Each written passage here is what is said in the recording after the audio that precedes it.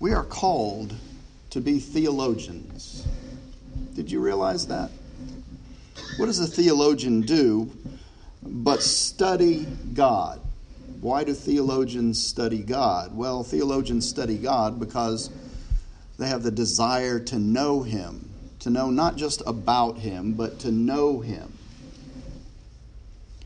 And that's appropriate because doesn't God desire to know each of us as well?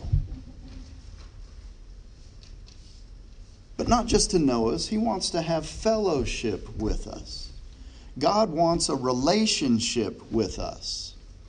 Psalm 145 verse 18 says, "The Lord is near to all who call upon Him, to all who call upon Him in truth." See, knowing God requires communication with Him, studying what He says in His Word, the Bible, but it also requires communion with Him, which means having a relationship with Him. Now, when we look to the Word, to the Bible, to understand who God is, and even deeper than that, who we are in Him, the Bible is really the primary source. How many of you have a Bible?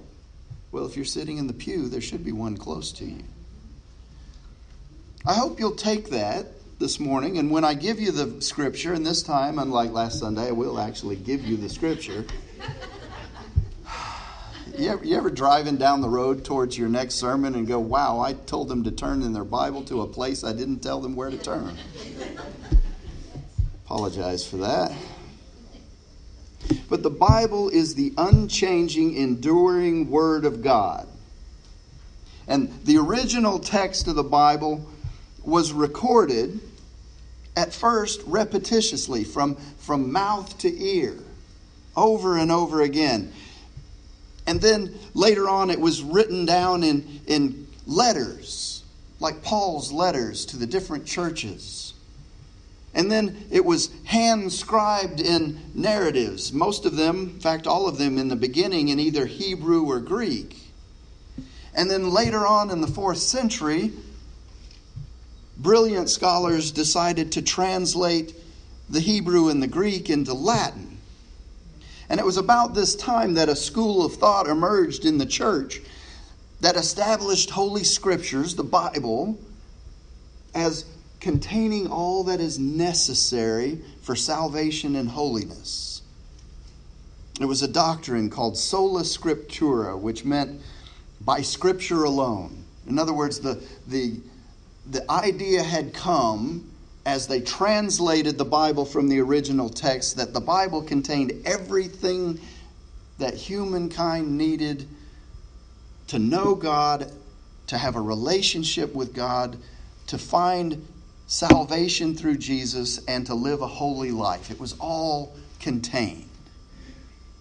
And then early in church history, they had these magnificent summits where all the Bible scholars would come together, and they decided which writings could be validated as Scripture and which ones would not. And eventually, as more of the radical theologians would stand up and give voice in these summits, in these conferences, they would say, you know what, we need the Bible to be translated into our own language so that everyone can read it. And so they began to transcribe the Bible one at a time, one Bible at a time by hand into their common language. And then later on, when Gutenberg invented the printing press, all of a sudden now they could mass produce Bibles, printing them instead of handwriting them. Now, this is an extremely basic, rudimentary, abbreviated narrative about how we got to this modern day Bible that we have. Because I think we need a basic understanding of this vast expanse of time and the many, many, many hands and processes through which the text, the Holy Scriptures have passed. And after all of that, Here's the thing. The Bible that you hold in your hands today and read in English is miraculously faithful to the original text, passed down, first of all, from mouth to ear thousands of years ago.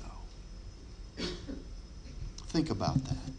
Over the vast expanse of time, and how many people those translations had to pass through over time. How many scribes hand wrote, copying from one papyrus to another over these thousands of years. There's this amazing, wonderful, supernatural text that you can hold in your hand and read in your own language that is exactly, with very little deviation, from the original text. Now there's an explanation for that. It's in the book of John, 1st chapter, verses 1 through 4.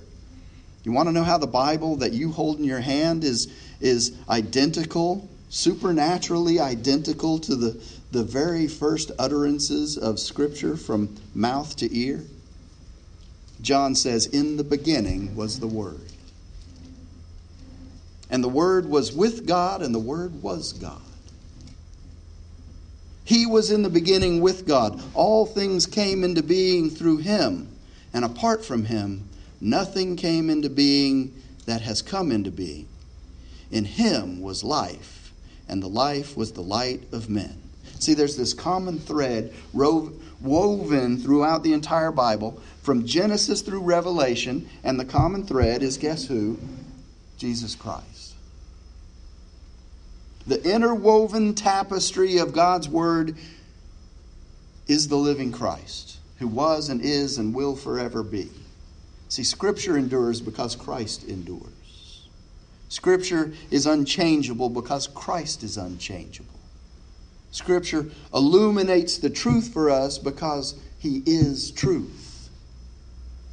The Word is eternal because Christ is the Word. Does that make sense?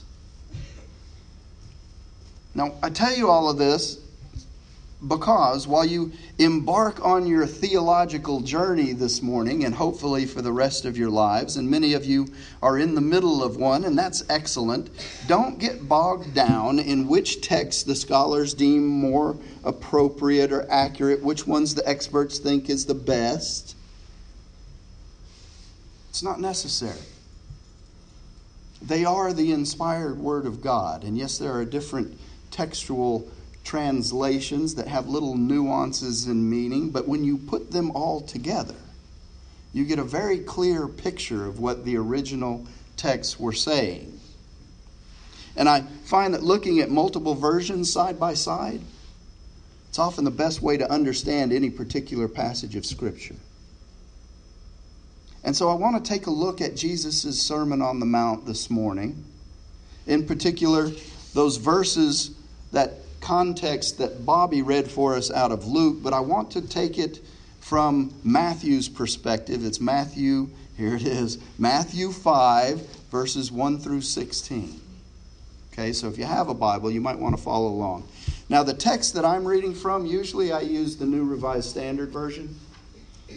For this, I've decided this morning to use the New American Standard, and I want to compare it to not a translation, but a paraphrase in the Message. So you have the high language of the New American Standard Bible, and you're comparing it to a paraphrase in the Message version of the Bible, which is not a direct translation. The Message deals in concepts, not in literal translation. So understand the difference between the two, but when you put the two together, you get a really good example of how to approach this Holy Scripture that God has graced us with. And so we start in Matthew chapter 5, verse 1. It says, "When Jesus saw the crowds, he went up on the mountain, and after he sat down, his disciples came to him. He opened his mouth and began to teach them." So at this point, if we look at the concepts, Jesus saw that his ministry was growing. It was drawing huge crowds. And so, in order to accommodate them, he climbed up onto a hillside so that everyone could sit there below him and look up and see and hear. It's very practical, really. And those who were apprenticed to him, it says, those who were committed enough to climb the hill, arrived at this quiet place, and he sat down and they sat down, and he began to teach. And what he began to teach, he said, "Blessed are the poor in spirit, for theirs is the kingdom of heaven." What does that mean? Well, it means that you're blessed when you find yourself at the end of your rope. With less of you, there's more of God and His rule, His way of doing things. What happens when we're at the end of our rope? When we're sick and tired of being sick and tired? We finally give it up, don't we? We give it up to God. And so He becomes predominant. His rule, His way of doing things, His way of looking at things becomes the forefront in our mind. And then Jesus said, "Blessed are those who mourn, for they shall be comforted." He's saying you're blessed when you feel you've lost that which is most dear to you. Oh, have we lost anything, anyone who's most dear to us lately? It's only when we've lost what's most dear to us that we can be truly embraced by the one who is most dear to us.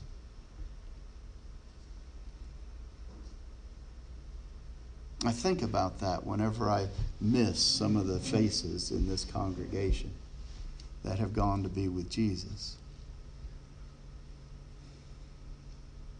I think about how much we've lost, but at the same time, I think about how close that experience has brought me to the living God. And so then Jesus said, "Blessed are the gentle, for they shall inherit the earth." What he means is you're blessed when you're content with just who you are, no more, no less. Because that's the moment you find yourselves proud owners of everything that can't be bought.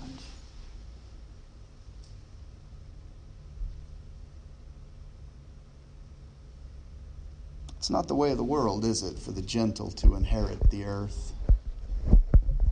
The way of the world, it's winner take all. It's grab before somebody else does.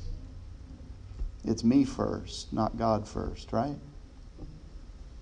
But Jesus says that's not the way of the kingdom. Kingdom is be content with who you are, who God created you to be. Be content with the calling that God has on your life. Don't try to be anything more than that. Don't be anything less than that. Just be who God created you to be. And so then Jesus says, "Blessed are those who hunger and thirst for righteousness, for they shall be satisfied." See, you're blessed when you've worked up a good appetite for God. Because He's food and drink and the best meal you'll ever eat. That's what the Message says. When you get a hunger and a thirst for God, when you decide, you know what?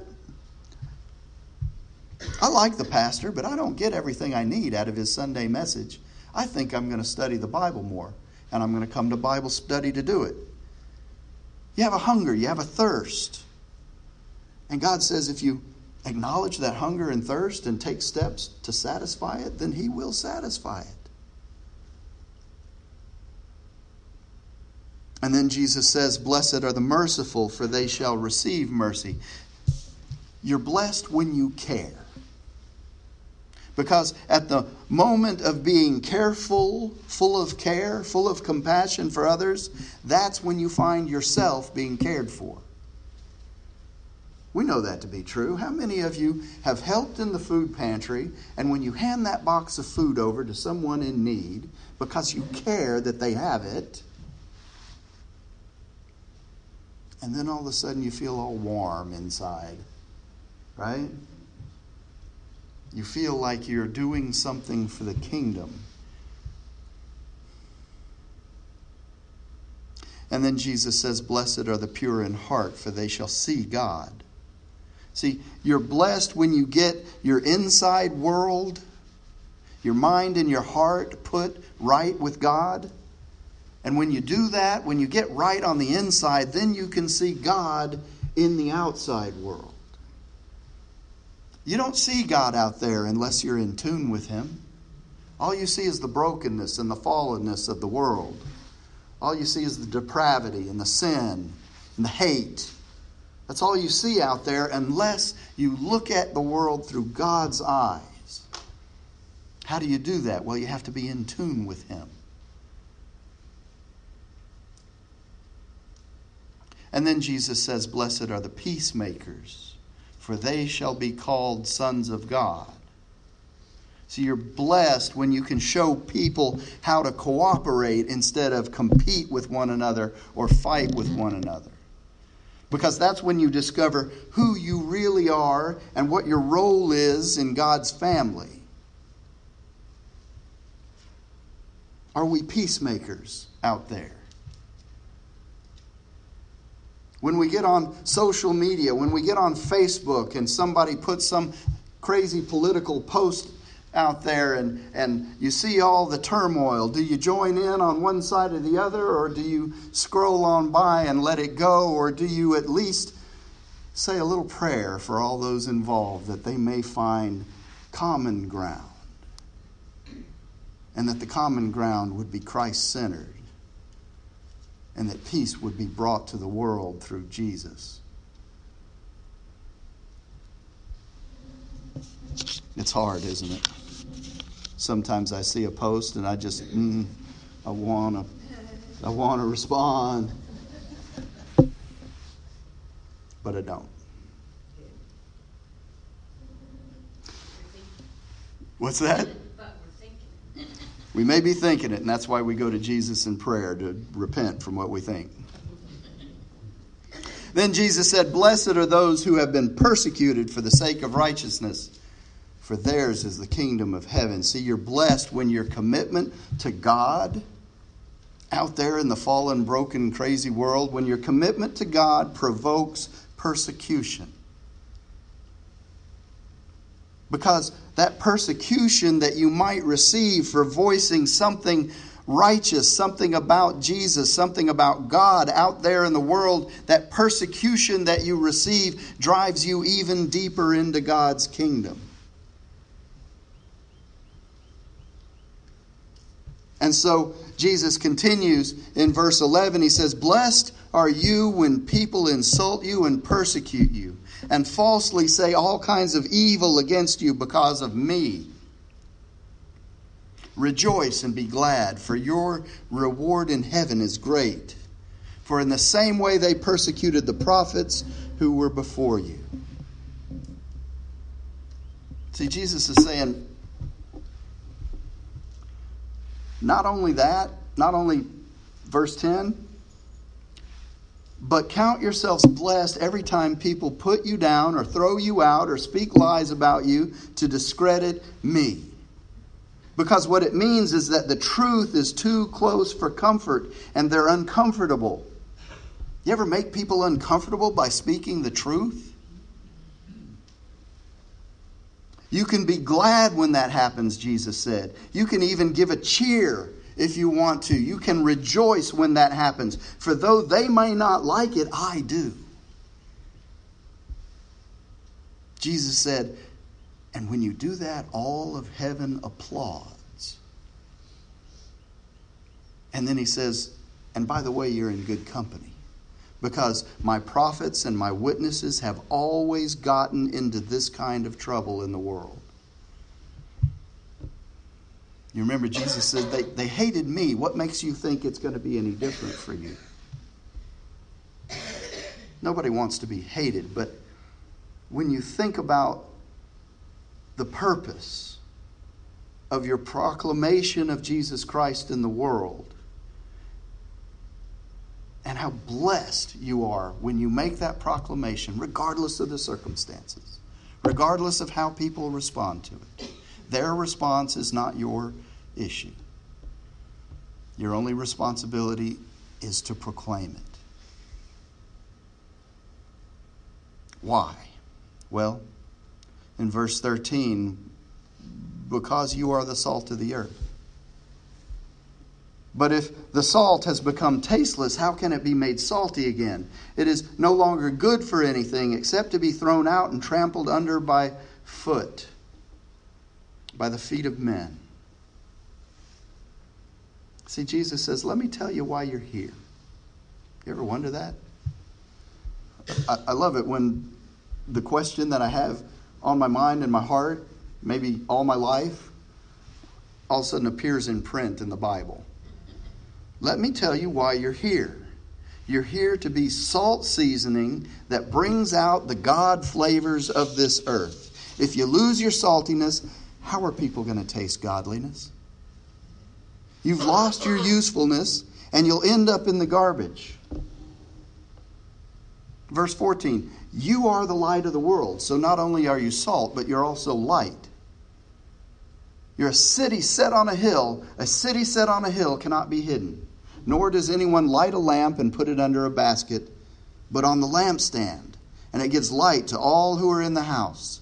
Let your light shine before men in such a way that they may see your good works and glorify your Father who is in heaven.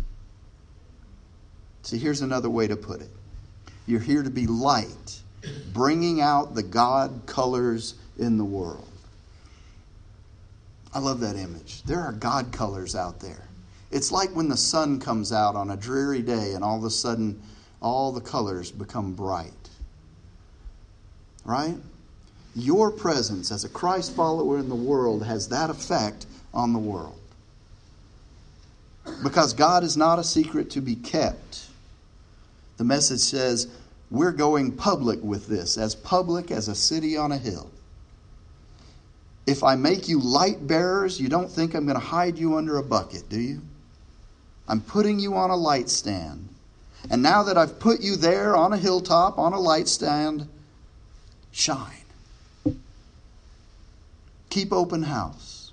Be generous with your lives. By opening up to others, you'll prompt people to open up with God, this generous Father in heaven.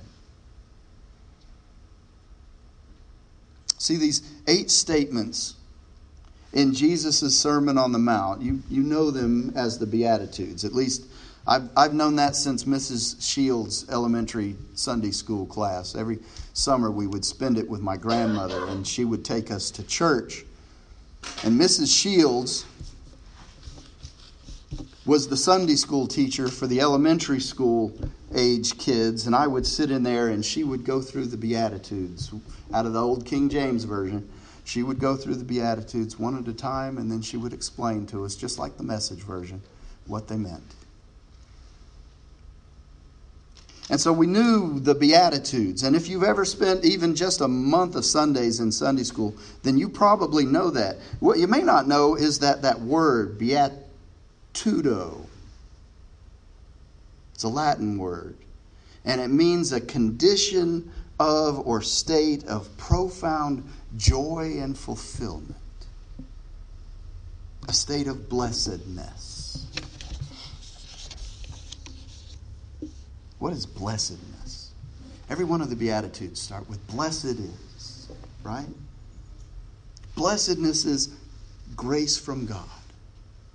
It's a gift that He bestows on us when we are within the boundaries of His perfect will. If we live within the boundaries of His perfect will, we are blessed. And so Jesus is speaking in this sermon about the coming kingdom, but also about the reality of the already here, already established kingdom in the lives of believers.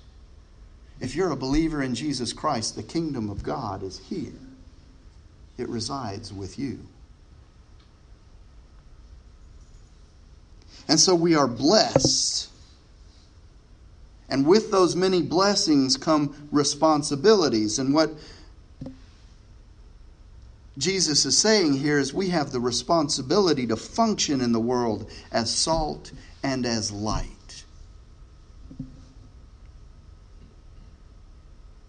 If you look at the second chapter of James in verse 26, it tells us that while we are saved by faith, faith without works is dead. We can't just sit idle in our salvation. We can't just come to church and sit in the pew and then go home and say, I've done what I need to do as a Christian. I've been to church. No, that's not what it's about.